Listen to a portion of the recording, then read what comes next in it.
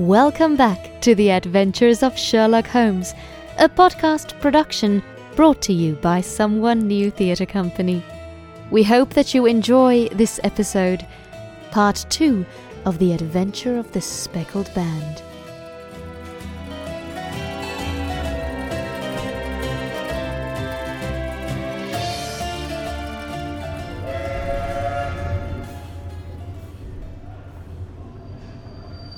At Waterloo, we were fortunate in catching a train for Leatherhead, where we hired a trap at the station inn and drove for 4 or 5 miles through the lovely Surrey lanes. It was a perfect day, with a bright sun and a few fleecy clouds in the heavens. The trees and wayside hedges were just throwing out their first green shoots, and the air was full of the pleasant smell of the moist earth. To me, at least, there was a strange contrast between the sweet promise of the spring and this sinister quest upon which we were engaged. My companion sat in the front of the trap, his arms folded, his hat pulled down over his eyes, and his chin sunk upon his breast, buried in the deepest thought. Suddenly, however, he started, tapped me on the shoulder, and pointed over the meadows. Look there! A heavily timbered park stretched up in a gentle slope, thickening into a grove at the highest point. From amid the branches there jutted out the grey gables and high roof tree of a very old mansion. Stoke Moran? Yes, sir. That be the house of Dr. Grimsby Roylott. There is some building going on there. That is where we are going. There's the village, said the driver, pointing to a cluster of roofs some distance to the left. If you want to get to the house, you'll find it shorter to get over this stile, and so by the footpath over the fields. There it is, where the lady is walking. And the lady, I fancy, is Miss Stoner, observed Holmes, shading his eyes. Yes, I think we had better do as you suggest. We got off, paid our fare, and the trap rattled back on its way to Leatherhead. I thought it as well that this fellow should think we had come here as architects or on some definite business, said Holmes as we climbed the stile. It may stop his gossip. Good afternoon, Miss Stoner. You see that we have been as good as our word. Our client of the morning had hurried forward to meet us, with a face which spoke her joy. I have been waiting so eagerly for you, she cried, shaking hands with us warmly. All has turned out splendidly. Dr. Roylott has gone to town, and it is unlikely that he will be back before evening. We have had the pleasure of making the doctor's acquaintance, said Holmes, and in a few words he sketched out what had occurred. Miss Stoner turned white to the lips as she listened. Good heavens! He has followed me, then. So it appears. He is so cunning that I never know when I am safe from him. What will he say when he returns?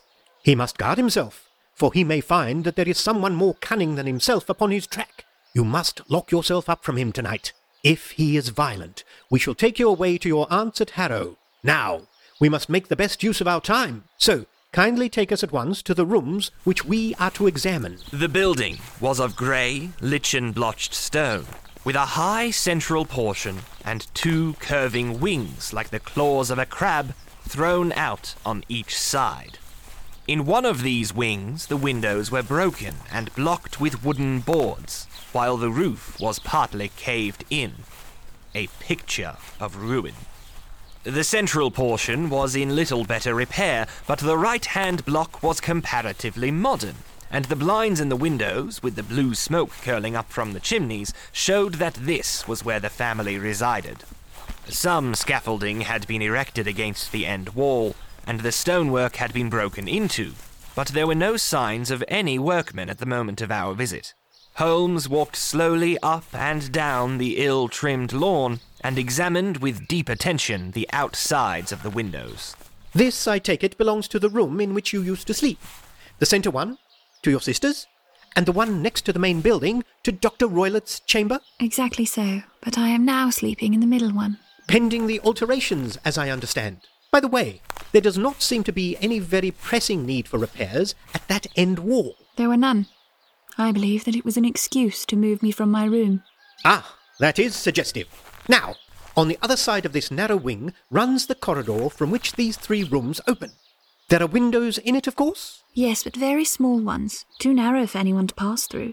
As you both locked your doors at night, your rooms were unapproachable from that side. Now, would you have the kindness to go into your room and bar your shutters? Miss Stoner did so, and Holmes, after a careful examination through the open window, endeavoured in every way to force the shutter open, but without success. There was no slit through which a knife could be passed to raise the bar. Then, with his lens, he tested the hinges, but they were of solid iron, built firmly into the massive masonry. Said he, scratching his chin in some perplexity. My theory certainly presents some difficulties. No one could pass these shutters if they were bolted. Well, we shall see if the inside throws any light upon the matter. A small side door led into the whitewashed corridor from which the 3 bedrooms opened. Holmes refused to examine the 3rd chamber, so we passed at once to the 2nd, that in which Miss Stoner was now sleeping, and in which her sister had met with her fate. It was a homely little room, with a low ceiling and a gaping fireplace, after the fashion of old country houses. A brown chest of drawers stood in one corner, a narrow white counterpaned bed in another, and a dressing table on the left-hand side of the window. These articles, with 2 small wickerwork chairs, made up all the furniture in the room, save for a square of Wilton carpet in the centre. The boards and the panelling of the walls were of brown, worm-eaten oak, so old and discoloured that it may have dated from the original building of the house. Holmes drew one of the chairs into a corner and sat silent, while his eyes travelled round and up and down, taking in every detail of the apartment. Where does that bell communicate with? He asked at last, pointing to a thick bell rope which hung down beside the bed, the tassel actually lying upon the pillow. It goes to the housekeeper's room. It looks newer than the other things. Yes. It was only put there a couple of years ago. Your sister asked for it, I suppose? No, I never heard of her using it. We used all ways to get what we wanted for ourselves. Indeed. It seemed unnecessary to put so nice a bell pull there. You will excuse me for a few minutes, while I satisfy myself as to this floor. He threw himself down upon his face with his lens in his hand and crawled swiftly backward and forward, examining minutely the cracks between the boards. Then he did the same with the woodwork with which the chamber was panelled. Finally, he walked over to the bed and spent some time in staring at it and in running his eye up and down the wall. Finally, he took the bell rope in his hand and gave it a brisk tug. Why, it's a dummy. Won't it ring? No, it is not even attached to a wire. This is very interesting. You can see now that it is fastened to a hook just above where the little opening for the ventilator is. How very absurd. I never noticed that before. Very strange. There are 1 or 2 very singular points about this room. For example, what a fool a builder must be to open the ventilator into another room, when, with the same trouble, he might have communicated with the outside air. That is also quite modern. Done about the same time as the bell rope? Yes, there were several little changes carried out about that time. They seem to have been of a most interesting character. Dummy bell ropes and ventilators which do not ventilate. With your permission, Miss Stoner, we shall now carry our researchers into the inner apartment. Dr. Grimsby Roylett's chamber was larger than that of his stepdaughter, but was as plainly furnished. A camp bed, a small wooden shelf full of books, mostly of a technical character, an armchair beside the bed, a plain wooden chair against the wall, a round table, and a large iron safe were the principal things which met the eye. Holmes walked slowly round and examined each and all of them with the keenest interest. What's in here? He asked, tapping the safe. My stepfather's business papers. Oh, you have seen inside then? Only once some years ago. I remember it was full of papers. There isn't a cat in it, for example? No. What a strange idea. Well, look at this. He took up a small saucer of milk, which stood on the top of it. No, we don't keep a cat. But there is a cheetah and a baboon. Ah, yes, of course. Well, a cheetah is just a big cat, and yet a saucer of milk does not go very far in satisfying his wants, I dare say. There is one point which I should wish to determine. He squatted down in front of the wooden chair and examined the seat of it with the greatest attention. Thank you. That is quite settled, said he, rising and putting his lens in his pocket. Hello. Here is something interesting. The object which had caught his eye was a small dog lash hung on one corner of the bed. The lash, however, was curled upon itself and tied so as to make a loop of whipcord. What do you make of that, Watson? It's a common enough lash, but I don't know why it should be tied. That is not quite so common, is it? Ah me, it is a wicked world, and when a clever man turns his brains to crime, it is the worst of all. I think that I've seen enough now, Miss Stoner, and with your permission we shall walk out upon the lawn. I had never seen my friend's face so grim, or his brow so dark as it was when we turned from the scene of this investigation. We had walked several times up and down the lawn, neither Miss Stoner nor myself liking to break in upon his thoughts, before he roused himself from his reverie. It is very essential, Miss Stoner, that you should absolutely follow my advice in every respect. I shall most certainly do so. The matter is too serious for any hesitation. Your life may depend on your compliance. I assure you that I am in your hands. In the first place, both my friend and I must spend the night in your room. Both Miss Stoner and I gazed at him in astonishment. Yes, it must be so. Let me explain. I believe that is the village inn over there. Yes, that is the Crown. Very good. Your windows would be visible from there? Certainly. You must confine yourself to your room on pretense of a headache when your stepfather comes back. Then, when you hear him retire for the night, you must open the shutters of your window, undo the hasp, put your lamp there as a signal to us, and then withdraw quietly with everything which you are likely to want into the room which you used to occupy. I have no doubt that, in spite of the repairs, you could manage there for one night. Oh yes, easily. The rest you will leave in our hands. But what will you do? We shall spend the night in your room, and we shall investigate the cause of this noise which has disturbed you. I believe, Mr. Holmes, that you have already made up your mind, said Miss Stoner, laying her hand upon my companion's sleeve. Perhaps I have. And for pity's sake, tell me what was the cause of my sister's death. I should prefer to have clearer proofs before I speak. You can at least tell me whether my own thought is correct, and if she died from some sudden fright. No, I do not think so. I think that there was probably some more tangible cause. And now, Miss Stoner, we must leave you, for if Dr. Roylott returned and saw us, our journey would be in vain. Goodbye, and be brave, for if you will do what I have told you, you may rest assured that we shall soon drive away the dangers that threaten you. Sherlock Holmes and I had no difficulty in engaging a bedroom and sitting room at the Crown Inn. They were on the upper floor, and from our window we could command a view of the avenue gate and of the inhabited wing of Stoke Moran Manor House. At dusk, we saw Dr. Grimsby Roylott drive past, his huge form looming up beside the little figure of the lad who drove him.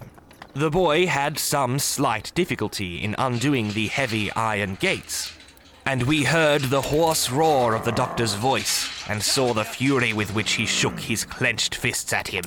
The trap drove on, and a few minutes later we saw a sudden light spring up among the trees as the lamp was lit in one of the sitting rooms. Do you know, Watson, I have really some scruples as to taking you tonight, said Holmes as we sat together in the gathering darkness. There is a distinct element of danger. Can I be of assistance? Your presence might be invaluable. Then I shall certainly come. It is very kind of you. You speak of danger. You have evidently seen more in these rooms than was visible to me. No, but I fancy that I may have deduced a little more. I imagine that you saw all that I did. I saw nothing remarkable save the bell rope. And what purpose that could answer, I confess, is more than I can imagine. You saw the ventilator too? Yes. But I do not think that it is such a very unusual thing to have a small opening between two rooms. It was so small that a rat could hardly pass through. I knew that we should find a ventilator before ever we came to Stoke Moran. My dear Holmes! Oh, yes, I did. You remember, in her statement, she said that her sister could smell Dr. Roylott's cigar. Now, of course, that suggested at once that there must be a communication between the two rooms. It could only be a small one, or it would have been remarked upon at the coroner's inquiry. I deduced a ventilator. But what harm can there be in that? Well, there is at least a curious coincidence of dates. A ventilator is made, a cord is hung, and a lady who sleeps in the bed dies. Does not that strike you? I cannot as yet see any connection. Did you observe anything very peculiar about that bed? No, It was clamped to the floor. Did you ever see a bed fastened like that before? I cannot say that I have. The lady could not move her bed. It must always be in the same relative position to the ventilator and to the rope. Or so we may call it, since it was clearly never meant for a bell pull. Holmes, I seem to see dimly what you are hinting at. We are only just in time to prevent some subtle and horrible crime. Subtle enough and horrible enough. When a doctor does go wrong, he is the first of criminals. He has nerve, and he has knowledge. Palmer and Pritchard were among the heads of their profession. This man strikes even deeper. But I think, Watson, that we shall be able to strike deeper still. But we shall have horrors enough before the night is over. For goodness sake, let us have a quiet pipe and turn our minds for a few hours to something more cheerful. About 9 o'clock, the light among the trees was extinguished, and all was dark in the direction of the manor house. 2 hours passed slowly away, and then, suddenly, just at the stroke of 11, a single bright light shone out right in front of us. That is our signal, Said Holmes, springing to his feet. It comes from the middle window. As we passed out, he exchanged a few words with the landlord, explaining that we were going on a late visit to an acquaintance, and that it was possible that we might spend the night there. A moment later, we were out on the dark road, a chill wind blowing in our faces, and one yellow light twinkling in front of us through the gloom to guide us on our sombre errand. There was little difficulty in entering the grounds, for unrepaired breaches gaped in the old park wall. Making our way among the trees, we reached the lawn, crossed it, and were about to enter through the window, when out from a clump of laurel bushes there darted what seemed to be a hideous and distorted child, who threw itself upon the grass with writhing limbs, and then ran swiftly across the lawn into the darkness. My God, did you see it? Holmes was, for the moment, as startled as I. His hand closed like a vice upon my wrist in his agitation. Then he broke into a low laugh and put his lips to my ear. It is a nice household. That is the baboon. I had forgotten the strange pets which the doctor affected. There was a cheetah, too. Perhaps we might find it upon our shoulders at any moment. I confess that I felt easier in my mind when, after following Holmes's example and slipping off my shoes, I found myself inside the bedroom. My companion noiselessly closed the shutters, moved the lamp onto the table, and cast his eyes round the room. All was as we had seen it in the daytime. Then, creeping up to me and making a trumpet of his hand, he whispered into my ear again so gently that it was all I could do to distinguish the words. The least sound would be fatal to our plans. I nodded, to show that I had heard. We must sit without light. He would see it through the ventilator. I nodded again. Do not go asleep. Your very life may depend upon it. Have your pistol ready in case we should need it. I will sit on the side of the bed, and you in that chair. I took out my revolver and laid it on the corner of the table. Holmes had brought up a long, thin cane, and this he placed upon the bed beside him. By it he laid the box of matches and the stump of a candle. Then he turned down the lamp, and we were left in darkness. How shall I ever forget that dreadful vigil? I could not hear a sound, not even the drawing of a breath, and yet I knew that my companion sat open eyes within a few feet of me, in the same state of nervous tension in which I was myself. The shutters cut off the least ray of light, and we waited in absolute darkness. From outside came the occasional cry of a night bird, and once at our very window, a long, drawn, cat-like whine, which told us that the cheetah was indeed at liberty. Far away we could hear the deep tones of the parish clock, which boomed out every quarter of an hour. How long they seemed, those quarters! 12 struck, and 1, and 2, and 3, and still we sat waiting silently for whatever might befall.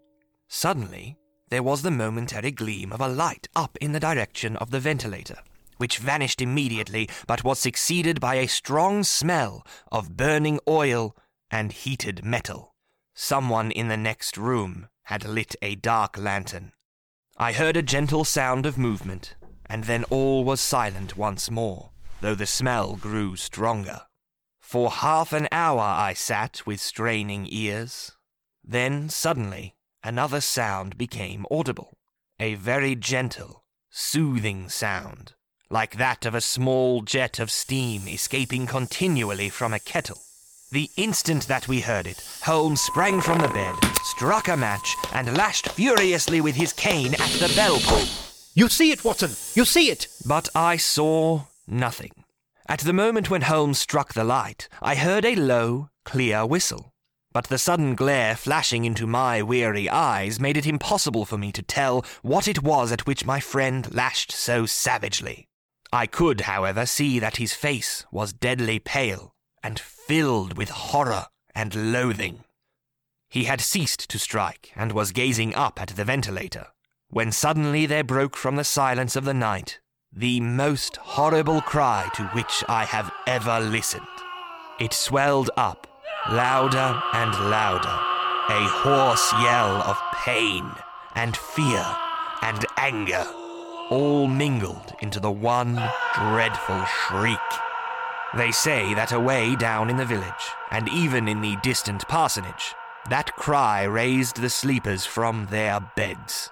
It struck cold to our hearts, and I stood gazing at Holmes and he at me, until the last echoes of it had died away into the silence from which it rose. What can it mean? It means that it is all over, and perhaps, after all, it is for the best. Take your pistol, and we will enter Dr. Roylott's room. With a grave face, he lit the lamp and led the way down the corridor. Twice he struck at the chamber door without any reply from within. Then he turned the handle and entered, I at his heels with the cocked pistol in my hand. It was a singular sight which met our eyes. On the table stood a dark lantern with the shutter half open, throwing a brilliant beam of light upon the iron safe, the door of which was ajar. Beside this table, on the wooden chair, sat Dr. Grimsby Roylott, clad in a long grey dressing gown, his bare ankles protruding beneath, and his feet thrust into red, heelless Turkish slippers. Across his lap lay the short stock, with the long lash which we had noticed during the day. His chin was cocked upward, and his eyes were fixed in a dreadful, rigid stare at the corner of the ceiling. Round his brow he had a peculiar yellow band with brownish speckles, which seemed to be bound tightly round his head. As we entered, he made neither sound nor motion. The band! The speckled band! I took a step forward. In an instant, his strange headgear began to move, and there reared itself from among his hair the squat, diamond-shaped head and puffed neck of a loathsome serpent. It is a swamp adder, the deadliest snake in India. He has died within 10 seconds of being bitten. Violence does in truth recoil upon the violent, and the schemer falls into the pit which he digs for another.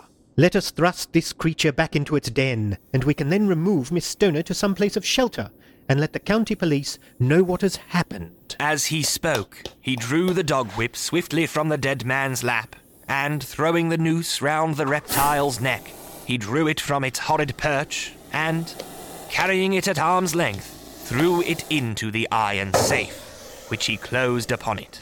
Such are the true facts of the death of Dr. Grimsby Roylott of Stoke Moran. It is not necessary that I should prolong a narrative which has already run to too great a length by telling how we broke the sad news to the terrified girl, how we conveyed her by the morning train to the care of her good aunt at Harrow, of how the slow process of official inquiry came to the conclusion that the doctor met his fate while indiscreetly playing with a dangerous pet. The little which I had yet to learn of the case was told me by Sherlock Holmes as we travelled back the next day. I had come to an entirely erroneous conclusion, which shows, my dear Watson, how dangerous it always is to reason from insufficient data. The presence of the gypsies and the use of the word band, which was used by the poor girl, no doubt to explain the appearance which she had caught a hurried glimpse of by the light of her match, were sufficient to put me upon an entirely wrong scent. I can only claim the merit that I instantly reconsidered my position when, however, it became clear to me that whatever danger threatened an occupant of the room could not come either from the window or the door. My attention was speedily drawn, as I have already remarked to you, to this ventilator and to the bell rope which hung down to the bed. The discovery that this was a dummy and that the bed was clamped to the floor instantly gave rise to the suspicion that the rope was there as a bridge for something passing through the hole and coming to the bed. The idea of a snake instantly occurred to me, and when I coupled it with my knowledge that the doctor was furnished with a supply of creatures from India, I felt that I was probably on the right track. The idea of using a form of poison which could not possibly be discovered by any chemical test was just such a one as would occur to a clever and ruthless man who had an Eastern training. The rapidity with which such a poison would take effect would also, from his point of view, be an advantage. It would be a sharp-eyed coroner indeed who could distinguish the two little dark punctures which would show where the poison fangs had done their work. Then I thought of the whistle. Of course he must recall the snake before the morning light revealed it to the victim. He had trained it, probably by the use of the milk which we saw, to return to him when summoned. He would put it through this ventilator at the hour that he thought best, with the certainty that it would crawl down the rope and land on the bed. It might, or might not, bite the occupant. Perhaps she might escape every night for a week, but sooner or later she must fall a victim. I had come to these conclusions before ever I had entered his room. An inspection of his chair showed me that he had been in the habit of standing on it, which of course would be necessary in order that he should reach the ventilator. The sight of the safe, the saucer of milk, and the loop of whipcord were enough to finally dispel any doubts which may have remained. The metallic clang heard by Miss Stoner was obviously caused by her stepfather hastily closing the door of his safe upon its terrible occupant. Having once made up my mind, you know the steps which I took in order to put the matter to the proof. I heard the creature hiss, as I have no doubt that you did also, and I instantly lit the light and attacked it. With the result of driving it through the ventilator. And also with the result of causing it to turn upon its master at the other side. Some of the blows of my cane came home and roused its snakish temper, so that it flew upon the first person it saw. In this way, I am no doubt indirectly responsible for Dr. Grimsby Roylett's death, and I cannot say that it is likely to weigh very heavily upon my conscience.